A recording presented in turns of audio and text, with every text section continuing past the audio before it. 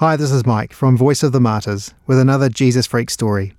The nation of Iran is probably one of the hardest places to follow Christ. But did you know that it's also the country where the church is growing fastest in the world? Much of the awakening in Iran is happening as young people encounter Jesus in dreams and visions. It's amazing, and it's happening in our time.